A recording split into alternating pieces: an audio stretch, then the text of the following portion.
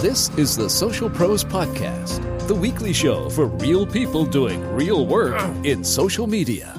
With your host, Jay Baer of Convince and Convert, and featuring Jeff Roars, Zena Wiest, and great guests from the world of social media and content marketing. Social Pros is sponsored by ExactTarget, a Salesforce.com company, Expion, Janrain, and Cision. Ready to learn from the pros? Let's get to work. Hey, welcome to episode 108 of Social Pros. I'm Jay Baer from Convince and Convert, joined as usual by Jeffrey K. Roars, a recovering attorney and now marketing expert from ExactTarget Marketing Cloud, a Salesforce.com company, and Zena Wiest from Expion. How are you guys? Doing great. So I think you're leaving for South by Southwest here any day, right? Tomorrow, next day, something like that. It's time to go. Yeah. Bright and early tomorrow. Yeah, you'll probably be had just landed by the time this podcast actually hits the iTunes and the Stitcher. So hopefully you will still be upright. I am missing South by Southwest again this year. It makes me sad because I know so many friends and clients will be there, but it's always during my kids' spring break. So I've decided to spend a little time with them, and I have another speaking gig elsewhere in the country. So I'm going to try and do that, and I will be following along on the hashtags. Jeff, you're speaking at the conference, are you not? I am. I'm doing a book reading of audience on Monday, the 10th at 11 a.m., and then doing a book signing at the conference bookstore there in the convention center right after at 11:20, and have just realized that I am on opposite Edward Snowden's keynote. So if you want to avoid the NSA, come to my book reading because they'll all be at his keynote. They will all be there. And I got to tell you, I don't know a lot about Edward Snowden's background, but I can almost say with full confidence that you, my friend, are a much better speaker than Edward Snowden. Well, thank you very much. I can also keep a secret. I can actually back that up. Zena, what are you doing at the show? You guys, is Expion doing a party? Are you just hanging out? Are you just looking for a taco truck? What is your agenda? Well, definitely we'll be looking for the taco truck, but we've got two panels happening, one on Saturday afternoon, one on Sunday afternoon. One on Saturday is with large global brands talking about how they're taking social global. And then on Sunday, it's the future of all things connected with Bon & Bao, Gary Vee, and David Shing of AOL. So both should be really fun. And if anybody wants to get an invite, they just need to go out to our blog, and details are there, and they'll be able to get registered for those. Nice. That's a great lineup. Yeah, I know. It's going to be really exciting. Well done. Well, let's get into today's special guest, who is not responsible for transporting either of you to the event, but has been responsible for transporting me in different places. And that is our friend Greg Hounslow from WestJet up in Canada. Greg, how are you? I'm doing very well. I'm happy to be on the podcast with you guys today, and I didn't know you flew with us. That's great to hear. Oh, I have indeed. I'm up there quite a bit. I'm probably in Canada 8-10 times a year. So I have been part of the WestJet emerging empire in my past and enjoyed it very much. Excellent. Well, I'm glad to hear that. So hopefully some of this stuff that we're going to talk about today here, you can vouch for. I will do my best. But for those folks who are primarily in the States, or we also have a lot of listeners in Europe and in Asia as well, who perhaps haven't experienced WestJet, maybe you could describe a little bit about the airline and sort of where you fit into the avionics world at this point. So WestJet, we are a Canadian airline. We refer to ourselves as Canada's most preferred airline after we're doing some market research into who people like to fly with the most, and it is us, apparently. In terms of size, we're the second largest airline in Canada. Just celebrated our 18th birthday a couple days ago, and we fly to over 80 destinations in Canada, United States, Mexico, Caribbean, Central America, and soon we're crossing the pond over to our first European destination in Dublin, Ireland. So we operate over 400 flights per day, and upwards of 50,000 what we call guests, or what other airlines would call passengers. We welcome over 50,000 people on board every single day. Why Dublin, of all places in Europe, did you start out?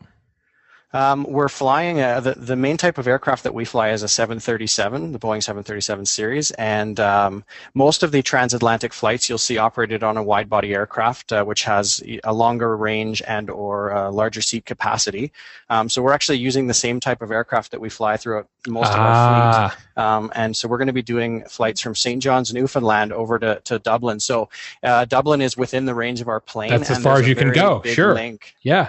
Pretty much, yeah. I mean, there is a few more places over in that area of Europe we could get to, but there's a natural link between St. John's and between Dublin, so we think it's going to be a very popular route, and if bookings are any indication, it's definitely going to be a popular one. Nice, that's fantastic. I believe your title is Emerging Media Advisor at WestJet. Maybe you could tell the Social Pros listeners sort of what that means and kind of what your role is day to day there at WestJet.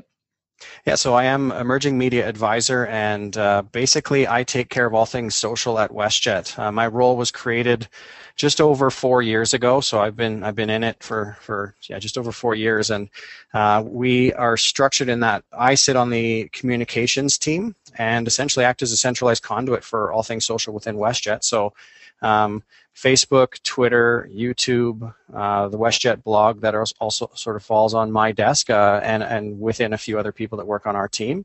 And so it's a unique kind of a setup, but it works really well for us. And we coordinate with a large variety of teams within WestJet. We chose Emerging Media as the title of the team simply because it is social media, but there's always something new coming up. I always use the example that when I started, there was no such thing as Instagram. And now Instagram is a very well recognized platform that a lot of brands are on. And so there is something constantly emerging about it. And so that's why we've named it the Emerging Media Team. And you've been in that role, almost 5 years now, right? You've been doing this, obviously not exactly the same, but somewhat in that role for almost 5 years. What would you say has changed the most during that period? I know a lot of things have changed in social, but when you sort of look back at your career on the social side, what are the big things that have evolved since you got it started? I think there's been a large shift just in general of how the general population uses social media, and so that naturally has an impact on my role and what my day-to-day activities are. I still remember the first time I posted something on Facebook back in 2009, and I posted photos, and it was the most amazing thing, and everybody seemed to like it, and that's still true today. So I think the content that we share is very similar, but how people use social media and the expectations that they have, and we're fairly unique in that we're an airline, and people tend to have very high expectations of airlines in terms of the communication they get from us and whatnot. So I think that's definitely changed.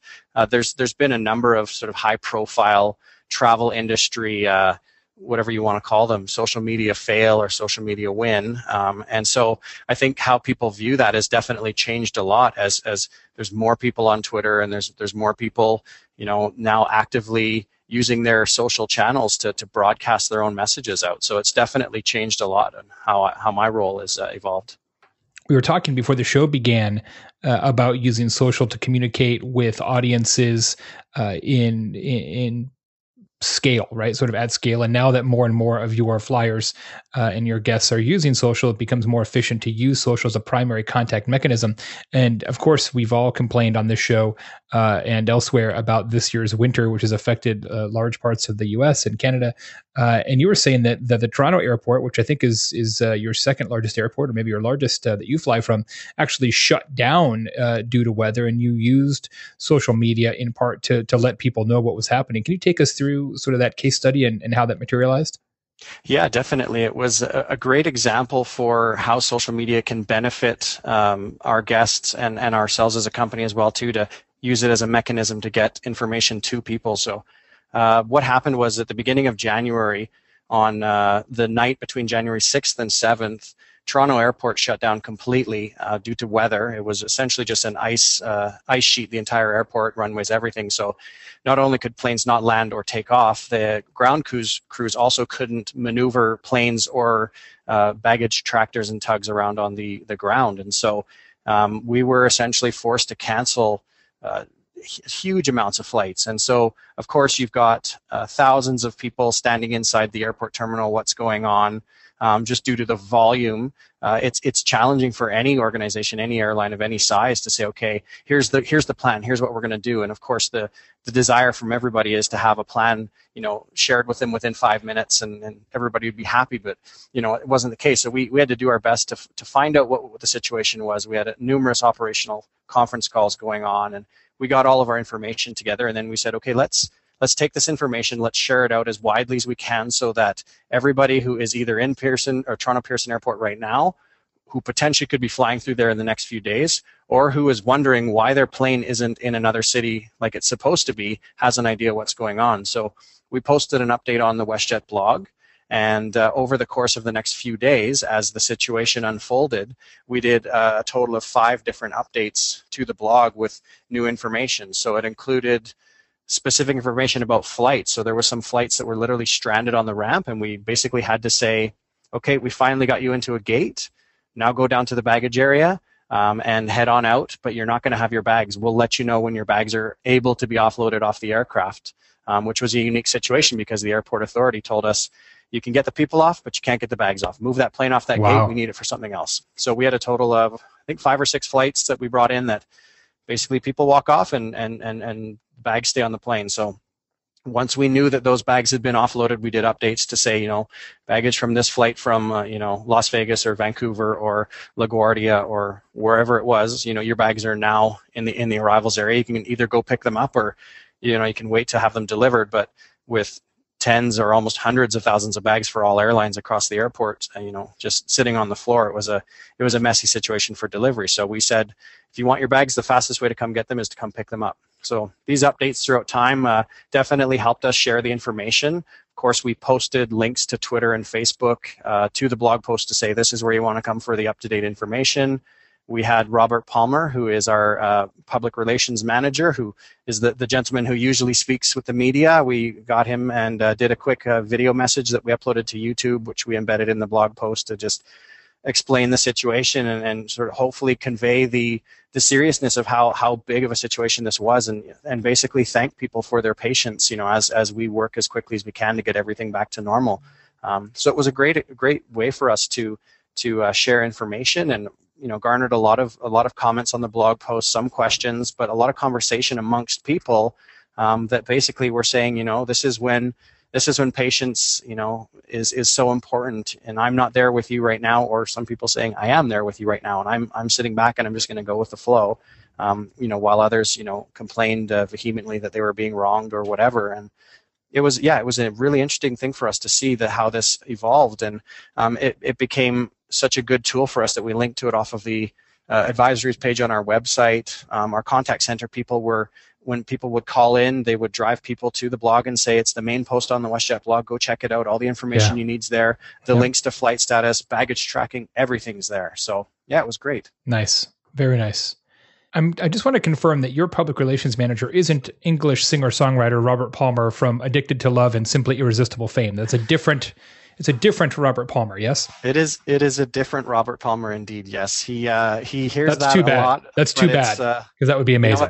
I just found out he's a bit of a musician himself, so he likes karaoke and whatnot. But he's a great guy to work with, tons of experience in the industry, and I work very closely with him on the external communication side of things and the PR side of things. So it's a great mix to have somebody like that working on our team. Well, and you actually come out of the customer service side of things yourself, and we've had, of course, a number of people on the show, 109 or 108 guests in the past, and I would say it's sort of split down the middle. Social media professionals who come from a customer service background versus come from a marketing background. As you mentioned, airlines in particular are held to a pretty high standard in terms of their responsiveness and the response times in social. Do you feel that somebody in your role for an airline almost has to come at social from that customer service context? I think it's not 100% necessary, but specifically in the airline industry, it's incredibly valuable just because it's such a complex industry and there's so many small details that actually make a big difference at the end of the day for what we can and cannot do. We are regulated to a certain extent. There's certain things that we just can't do. Being a publicly traded company, there's a bunch of other things that go into the mix. But having an operational background, when somebody tweets asks us how is it possible that my bag went missing off of a 1-hour nonstop flight, it helps a lot because I can actually say, yes, this is exactly how it happens. It's either human error or the baggage belt system sent your bag to the wrong place, or a variety of different reasons. So you can have a conversation with the person and hopefully explain it a little better, and so that when their bag eventually shows up to them, they have a greater understanding of how the operation works. And airlines are very complex. Most people just show up to the airport and check in for their flight and drop their bags off, go get on the plane, go to their destination, arrive. But there's hundreds and hundreds of things that happen in the background that are so complex. So it definitely helps. And I think I wouldn't have been as successful in my role if I didn't have 5 years of operational background and have come from WestJet, both in the sense of the operations, but in terms of the culture of WestJet and the brand itself. That's so important to understand the company very in depth when you're trying to become the brand voice in the social world. One of the things I wanted to ask you about is that on your Twitter account page, you actually list your operating hours of sort of when you are staffed to handle customer inquiries via Twitter. I'm sure you remember the British Airways issue from a few months ago where they or a code-share partner lost somebody's bags, and it was after their stated operating hours on Twitter, but the aggrieved passenger actually bought a promoted tweet on Twitter and blasted British Airways. What's your take on that? I mean, I've always said as a consultant, hey, the best practice is to set expectations by listing the hours that you are available. But then you have circumstances like this where somebody's like, I don't care what you say your hours are. I demand to be dealt with instantaneously. How do you feel about that? Is that disheartening? Do you feel it's just sort of the price of entry in today's age when everybody's got a computer in their pocket? What's your take on it? I think from an airline perspective, and I remember that British Airways situation, very clearly. It was a unique thing in the fact that the person actually bought a promoted tweet. That was something that none of us had ever seen before. So that sort of changed the ballgame a little bit in that sense. But I think the expectations from people are that there's more coverage and that there's more hours of service and that sort of thing. But like you said, it is important to set the expectations, and currently as we are set up, we're not 24/7. We potentially could be that way in the future, and I think that that would make a lot of sense if we are able to support that and have the necessary training and for the people that are going to be on our accounts and responding on our behalf. But definitely setting expectations helps, but there are certain people that just no matter what you have in your Twitter bio, they don't care. They want instant action right now. And so the beauty of the way that we have it set up and the sort of the fact we're a 10,000 person company, but we are still consider ourselves a small company, and a lot of people know who the emerging media team members are and everything. If something goes sideways at 10 p.m. or at midnight or whatever it is, my phone starts beeping a lot. I get people sending me DMs, text messages, emails, calls, whatever it is, to say, hey, there's some guy that's that's going off on WestJet right now, and we'll jump on after hours if necessary to check things out. We only started putting our hours of operation on our Twitter account and actually signing out with a tweet at the end of the night to say we're logging off now. We'll be back in the morning. We only started doing that a few months ago. So up until that point, we never signed out in the evenings. We just kind of kept one eye on it. But from a burnout perspective and whatnot, it's tough to do. And I mean, in my own personal Twitter profile, I'm the father of twin boys, and so when that happened, can I sit there until 2 o'clock in the morning every day, reading WestJet mentions? Maybe not, right? So the real life aspect comes into play. But as a large company, we do look at it and say, okay, how can we possibly resource this and provide a greater variety of support so that we can provide service on social media around the clock? And so it is something that we're considering and looking at right now.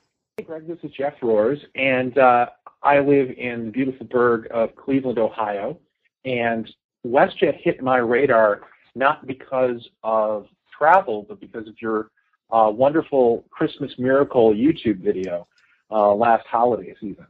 And I'm a big fan of trying to understand how this came about and the nitty-gritty to make a moment like that that I imagine exceeded your expectations in terms of how it went viral. But could you provide the listeners with a little bit of background on that particular campaign and what it took to execute it?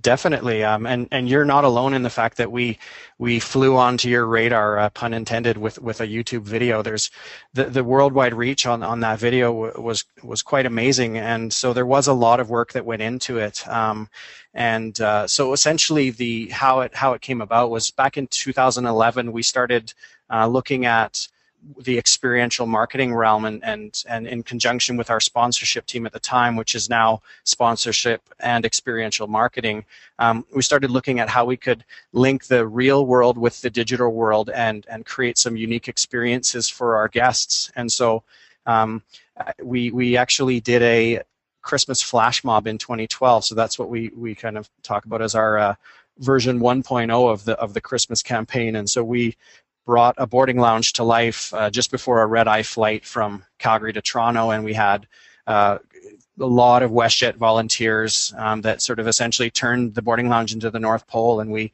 went into it with fairly low expectations, and with the understanding that we wanted to create a fun video, but also create an experience for people that were there. And so, I mean, we highly exceeded our expectations. I think originally we on that particular one we had around 500,000 views and 26 million media impressions. And so as time went on, we said, okay, well, now how can we exceed that one? What else can we do? And so the team got together and met with Studio M, which was the team that sort of helped conceptualize and help come up with the video idea about what did real-time giving look like, because we wanted to incorporate the real-time giving aspect into this particular one. And a bunch of different ideas were tossed around, and eventually the technology pieces started to come into play. So the virtual Santa box and the command center back in our head office to sort of coordinate all these things that were happening, and if you haven't seen the video, definitely check it out on YouTube. It's quite a fun video. But essentially, we took a virtual Santa box in either Toronto or Hamilton airports, and we set that up. And then as people scanned their boarding pass, we got their information because they gave it to us when they booked their flights. So we knew their names, and we knew where they were going, and we knew what seat they were sitting in, and we had a checklist to make sure we got every single person on each flight, or as many people from the flight as we could. And then we got Santa to find out what they wanted for Christmas, and then put that into play as soon as their flights took off. We had a team of people that were back in Calgary scrambling around to buy all the gifts to give to them when they arrived. So it was, we didn't really know how it would work out. We had a pretty good sense once we saw the video footage, and I think we had 19 hidden cameras in the arrivals area and some on the plane. Like we had quite the production. I remember thinking as I was watching it. Yeah, and so we had a guy in the plane with a GoPro camera strapped to his chest, so we could get a real quick in the actual plane footage and whatnot. And then, of course, we had 150 WestJet employees that were volunteering in the arrivals area to sort of, one dressed up as the gingerbread man, and then there was the people in their uniforms. And then, of course, we had the real Santa Claus, because it is the real Santa Claus, just in case you were wondering. He came down, and it was that was the event on the day of. That happened in November. And then then we said, okay, we've got the video. Now how do we execute that in the digital world? So obviously we're going to upload it to YouTube and we're going to push it out. But we had a very in-depth strategic communications plan that we put together to help get that message out. So that included everything from social media, like promoted posts on Facebook and Twitter, WestJet blog posts. We had an interactive press release. We had a broadcast media tour. And that was one of the biggest pieces of success for this video that really springboarded it into the media world and beyond the traditional bounds that we usually have. Of course, reactive media relations. So Robert Palmer and his team were doing media interviews in the days following that. And we also had internal awareness within WestJetter. So 10,000 employees taking great pride in the video and how our brand is portrayed and how we truly feel as employees of the company. This type of feeling is something that we hold on to and we take a lot of pride in. And so those 10,000 people sharing it out themselves what led to, another great amount of success. And of course, I mean, having the video picked up on The View and on all the various, news stations in the States was one of the things that really made it take off. But once we start receiving YouTube messages from TV stations in Poland and from Japanese news and from everything else, we realized we had something pretty big. So it was a unique process to put it all together, but it definitely wasn't something that we just sort of threw together at the last minute. It was very well thought out. There was a lot of strategy behind it, and we had a lot of mild successes in the social world in the past. We were very well known for our April Fool's jokes, which we like to do. The Cargo Kids, right, in 2012, where you quote unquote introduced kid-free cabins. Exactly, right. So and I mean, so that's that sort of thing. We had a bit of a formula on what do people like to watch, what do people share, why do they share it. So we had a little bit of a formula for that, and that was really what helped what helped us put the details into this particular Christmas Miracle project that we were coming together. Because the big difference, I mean, if you look at one April Fool's joke, of 700,000 views on YouTube, or a Christmas flash mob of 500,000 views, and then you jump up to 35 million views, which is what the Christmas video has. The big difference in it is it's that emotional connection, and so Cargo Kids, anybody who's ever been on a plane with a kid can understand, oh, how great would it be if there's no kids on this plane, right? So we kind of played the joke on that side of things by introducing this fake new product. But the Christmas piece, it's an emotional time of the year. Families are important. Everybody's it's stressful for everyone, and so to bring the joy of the season out like that in a way that we did was really, really good for us. And I think that's one of the big things of why it had so much pickup. So, beyond the social media reach, the PR bump, were there other tangible business results that the Christmas Miracle video brought as you moved into, I guess that ran in, or at least you had published it in December of 2013, but has it brought forward into this year some new opportunities? Yeah, absolutely. In terms of, the big question in the social world is how do you measure ROI? And in this particular case, we had some quite dramatic results that we saw. So specifically in the time period right after the video, right up until the end of the year, so December 10th to December 31st of that year, our normal expected revenue coming in the door through our website, from years previously and specific to the year past, revenue increased by 86%. And the number of bookings increased by 77%, and the number of visits to our website was up 100%. So obviously the conversion rate on our website was down quite a bit because a lot of people were just typing in westjet.com to come check us out and see who we are or where we fly or whatever. But definitely there was a distinct increase in tangible business results and money to the bottom line, which was interesting to see because there was no call to action. There's no retail call to action in the video. Right. It was just straight up, here's our brand, here's a cool video, we hope you like it, we hope you have happy holidays. And then for that to turn around and have revenue increasing by 86% over that time period was quite interesting to see. Of course, going forwards, one video doesn't necessarily change how WestJet will operate in the future, in terms of our business plan, because we have a very specific business plan of slow and steady growth, adding new airplanes, new destinations, and all that sort of thing. But it does bring a unique aspect to the table of that. You say, okay, well, we've now shown that we can bring in extra revenue by doing something that reinforces our brand. So, so this now, is this a tool that we could potentially have in our toolbox for the future? And so, so that definitely causes some interesting questions. And so I think it'll definitely be something we consider. The other thing that strikes me is, was this humor always part of the brand, or did the team's creative brainstorming, empowered by social media and YouTube, help draw this out of the brand? I'm looking for the chicken and the egg there. Yeah, you know what? I think our our brand since day one, so since we launched in 1996, we've always had fun, friendly, and caring as our sort of three key words of our brand. And anybody who's sort of flown with us will probably recognize that. It's something that we do. We don't have a canned in-flight announcement. We have our flight attendants actually making a personalized announcement. Obviously, you have to cover all the various different things they talk about in announcements, but some people do it in a Dr. Seuss type rhyme. So you'll see some of the other airlines out there doing these really awesome in-flight safety videos, which they put on YouTube and subsequently go viral. But we do them in person. So I think that has always been an aspect of our culture, and so we've actually done our very best in the past to highlight that aspect of our culture. But I think this video was one of the things that having the tools, having the YouTube video, having the social world, having that as a way to sort of really truly capture it and show it in a video format, I think that people can watch and go, yeah, that's WestJet to me. That's exactly what it is like to fly with them. Great. Well, I look forward to you coming to the Cleveland market, and I will throw it over to my colleague Zena, who I think has a question for you.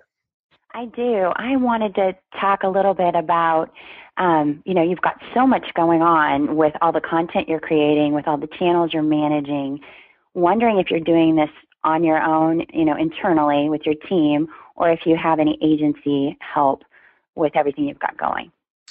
So we do maintain everything internally, though we do have help from other teams. So it's not simply just myself and one other person who's creating everything. So we have content that comes from a variety of sources. So that'll include WestJet employees who will email us pictures from around the network of cool things they see.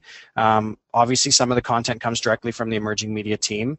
We have an internal creative services team who create a lot of our videos, a lot of the graphical elements of what we share on social media, but also our community investment team, as well as our community investment partners. So we partner with 6 national charities across Canada, as well as the sponsorship and XM team. So a lot of that content coming in sort of comes into us, and then we as the emerging media team organize the content into the calendar and publish it out. So there's definitely a lot of coordination that goes on, but we definitely act as a centralized conduit for all the content that's coming in and all the asks of, can we highlight this seat sale, can we highlight this route, and can we highlight this part of what we do in the community and everything else.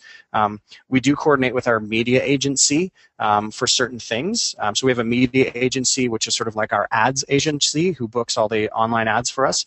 And then we also have our advertising agency, which is our creative agency. So we kind of coordinate with them a certain amount. The ad agency really specifically, it's for if we're going to activate any type of sponsored Facebook posts or promoted tweets or anything like that, Google ads or YouTube ads or whatever, we coordinate with them.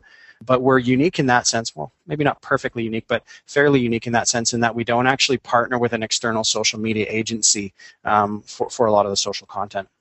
Yeah, that's fantastic, and kudos to your team and also just working across the board with all the different departments to, have that much robust content that is created internally. I mean, it really does speak to your brand, the fun, friendly, caring element, because internally, I mean, the employees are going to get that, and they're going to live and breathe it, and the content is going to reflect that. So that's fantastic to hear. And I have one last question for you. It's on the Red Mile blog, it sounds like you founded that, and you have been kind of the owner of that, the main content provider of that for over 8 years. So I was just wondering if you could share a little bit about that and that hockey passion that you have. Yeah, I'm definitely a big hockey fan, and so that was one of the things that ended up helping me get the job that I'm in right now, is that as I was, working in the WestJet operational areas, for my first 5 years with the company, I was blogging on my own, and I had my own hockey Twitter account, and I was interacting with people in the digital world, and so that's something that has always been a passion of mine, and it was sort of a lot of fun, and I still remember, back in about 2005, 2006, one of my New Year's resolutions was to work less and blog more, and I think that's sort of something that I've always enjoyed doing. Lately, what I found with specific to Red Mile blog and the hockey things that I've been doing is a matter of time and I was the main content creator on the blog, and I've had a few other guest writers have come in over the years and help with a bit of content.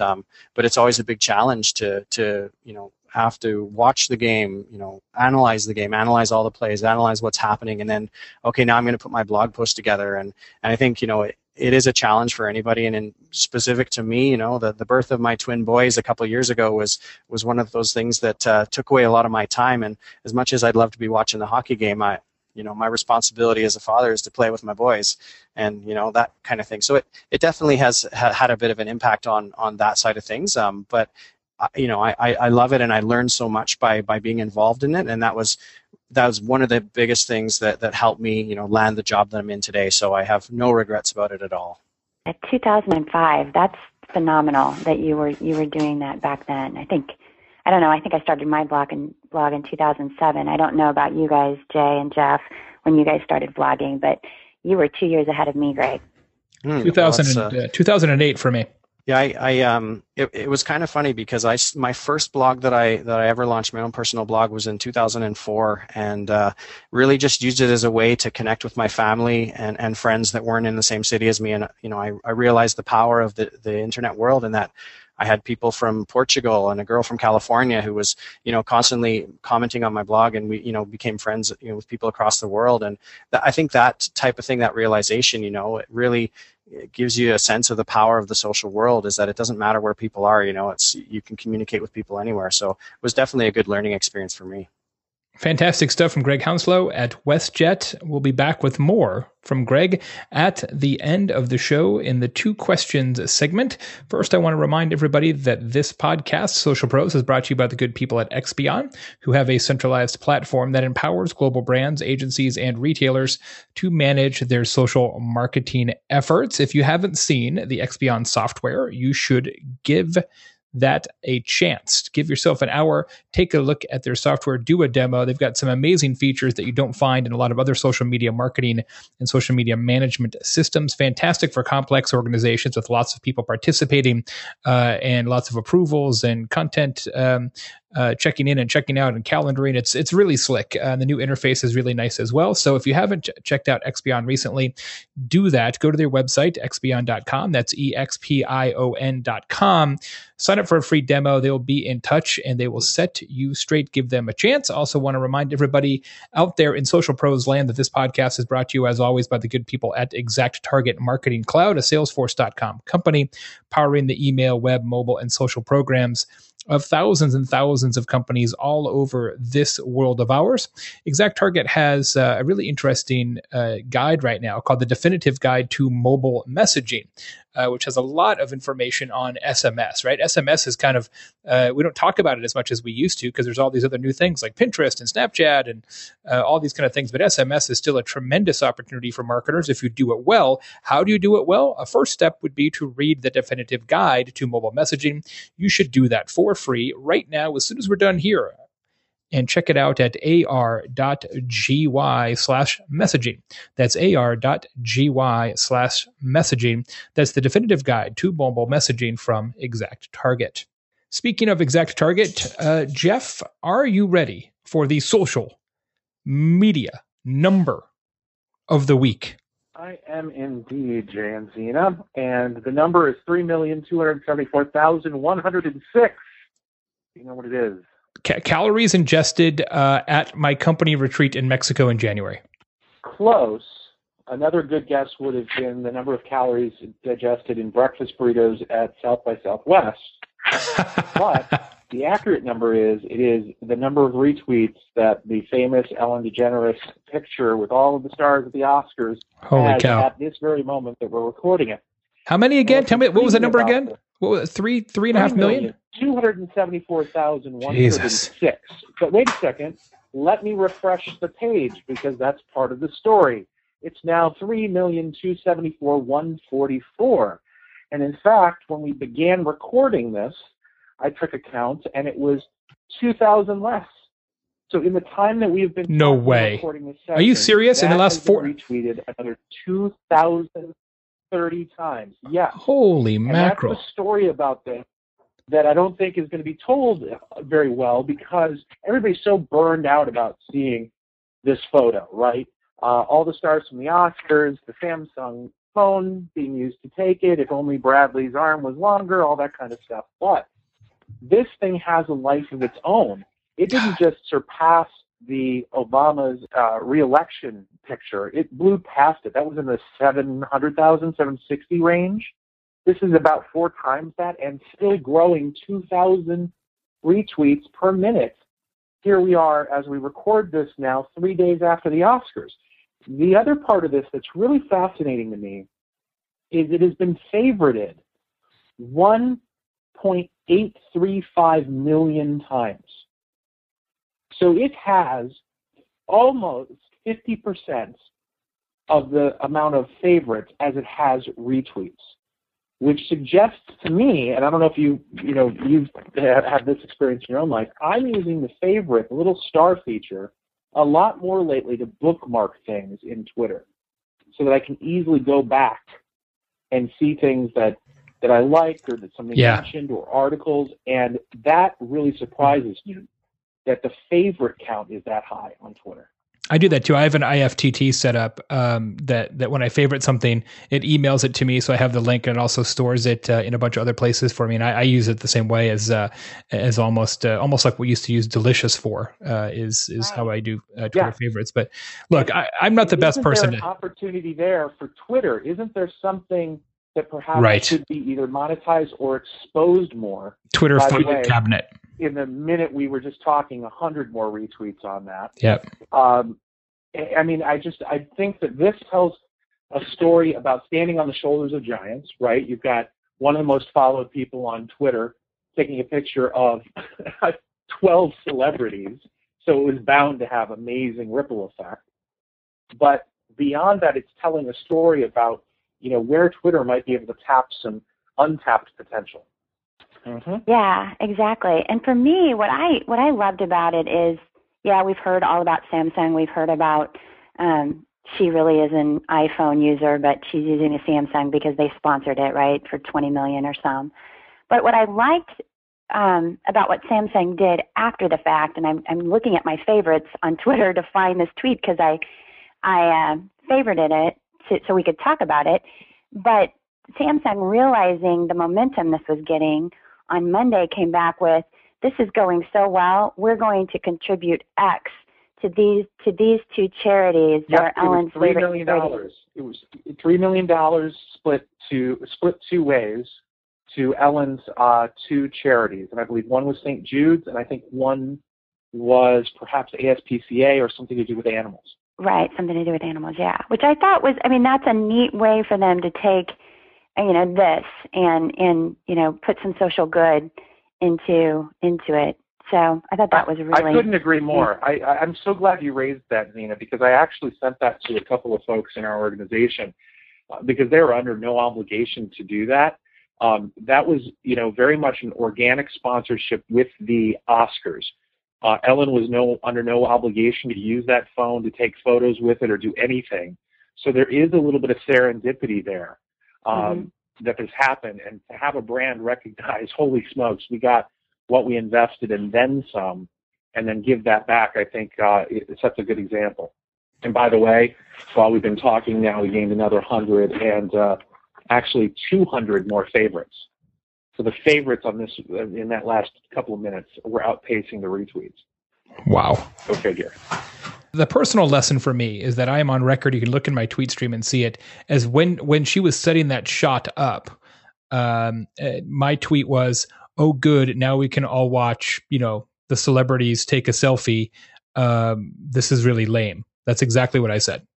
I felt the whole thing was self-congratulatory claptrap. That it was, look, we're famous. You're not. Look, we're being spontaneous, even though we're not. I thought the whole thing was complete and utter bullshit. But that shows that sometimes when you think you know what things are, you are vastly wrong. And I'm not afraid to admit it, even though I still think the whole thing was kind of stupid. When you got 3.2 million people and many thousands more per minute sharing and favoriting it, I am not afraid to admit when I have misjudged the populace, and this is one of those cases. If we deconstruct what happened, that's something that everybody watching who has a smartphone has done with their friends.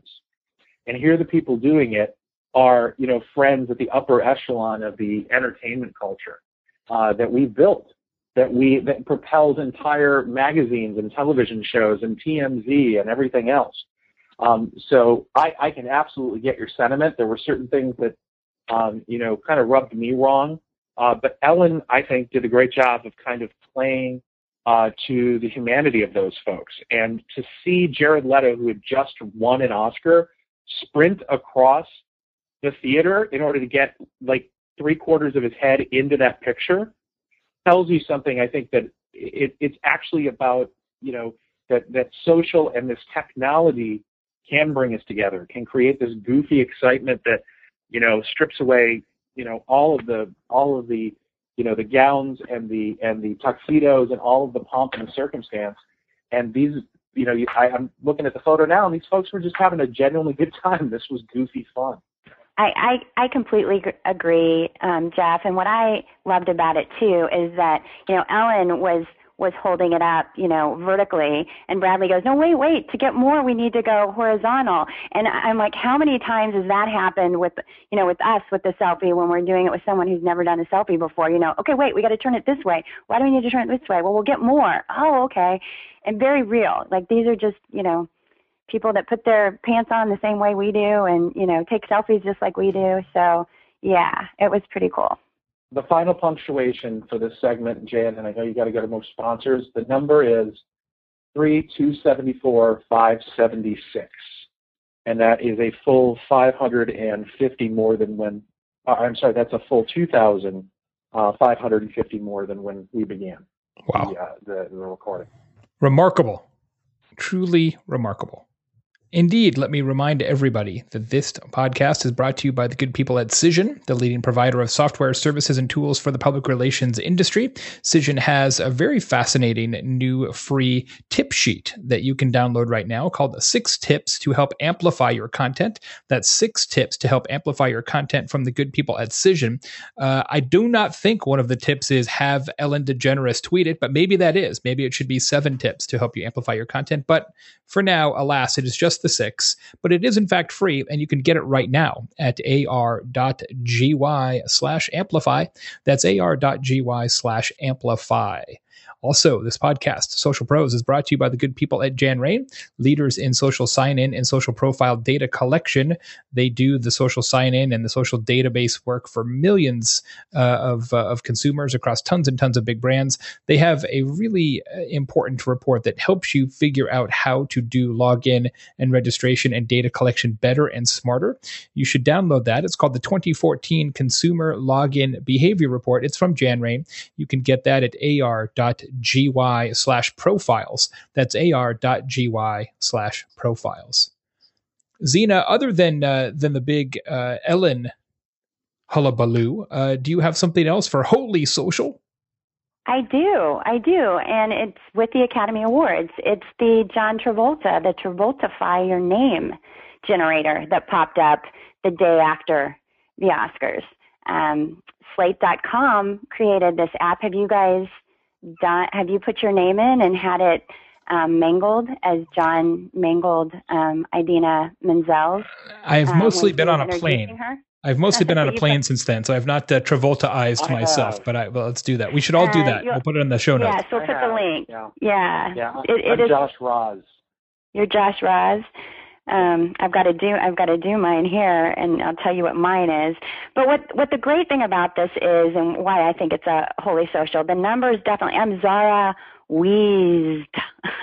That's me. So, what happened basically is John was introducing the singer who was singing Frozen, which actually won the Academy Award for Best Song in a Musical. And he basically just mangled her name and called her Adele Dazeem instead of Idina Menzel. And he was squinting, so he couldn't read the cue cards or whatever. We're not sure exactly what happened. But what I love about it is instantaneously, there was obviously a meme that was going on Twitter, but the folks at Slate actually created this app, And, again, we're only 3 days out from this. And on Facebook, it's been shared over 325,000 times. And this app has been tweeted about over 45,000 times.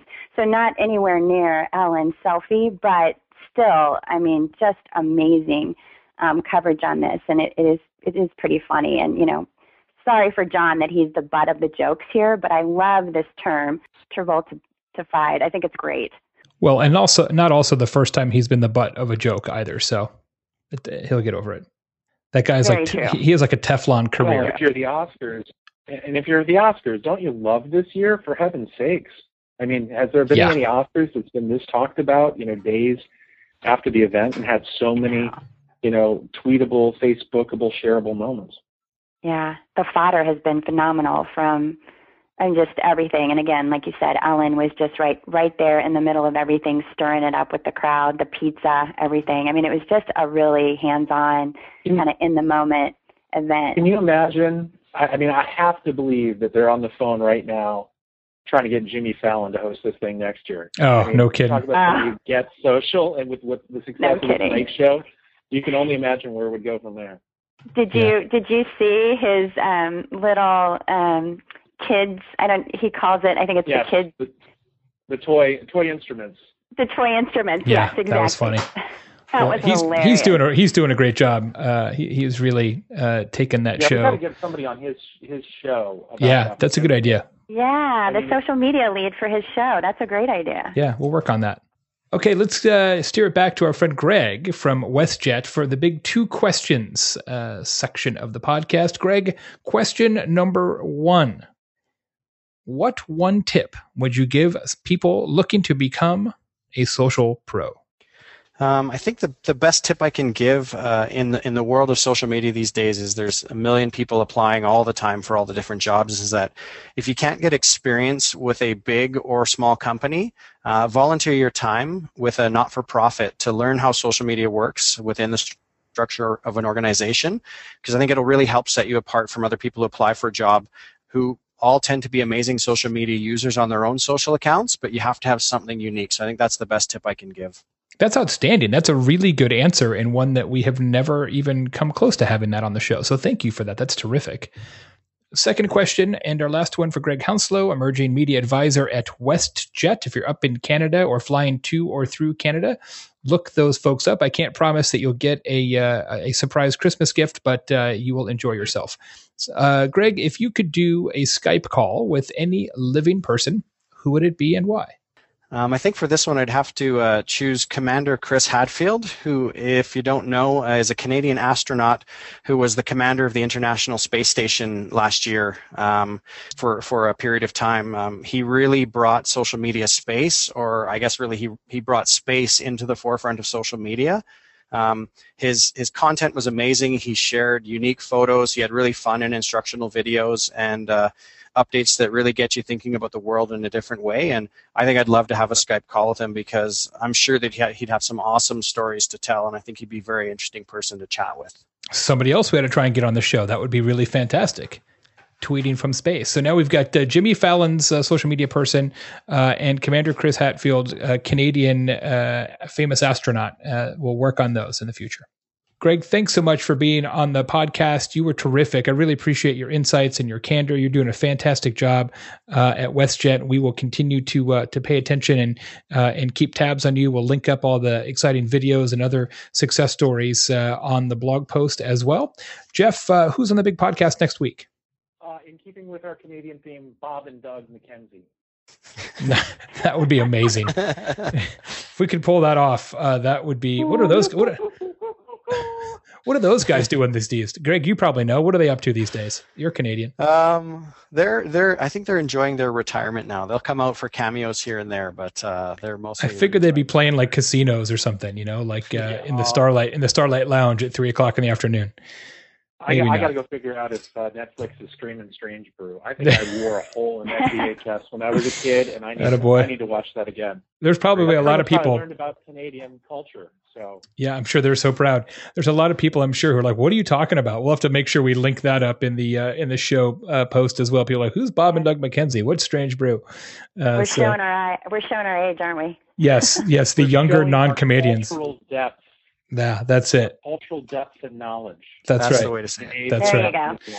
Actually, though, it's not Bob and Doug McKenzie. Next week's guest on Social Pros is Becky Carroll, who is a social media director at PwC, formerly known as PricewaterhouseCoopers. And she's going to talk about social business and customer experience and how it intersects with social media. She is one sharp cookie, so that will be a very interesting conversation. So until then, I am Jay Baer from Convince and Convert. He's Jeff Rohr. She is Zena Weiss. This has been Greg Hounslow from WestJet. Thanks as always for listening to the podcast. We will see you next time.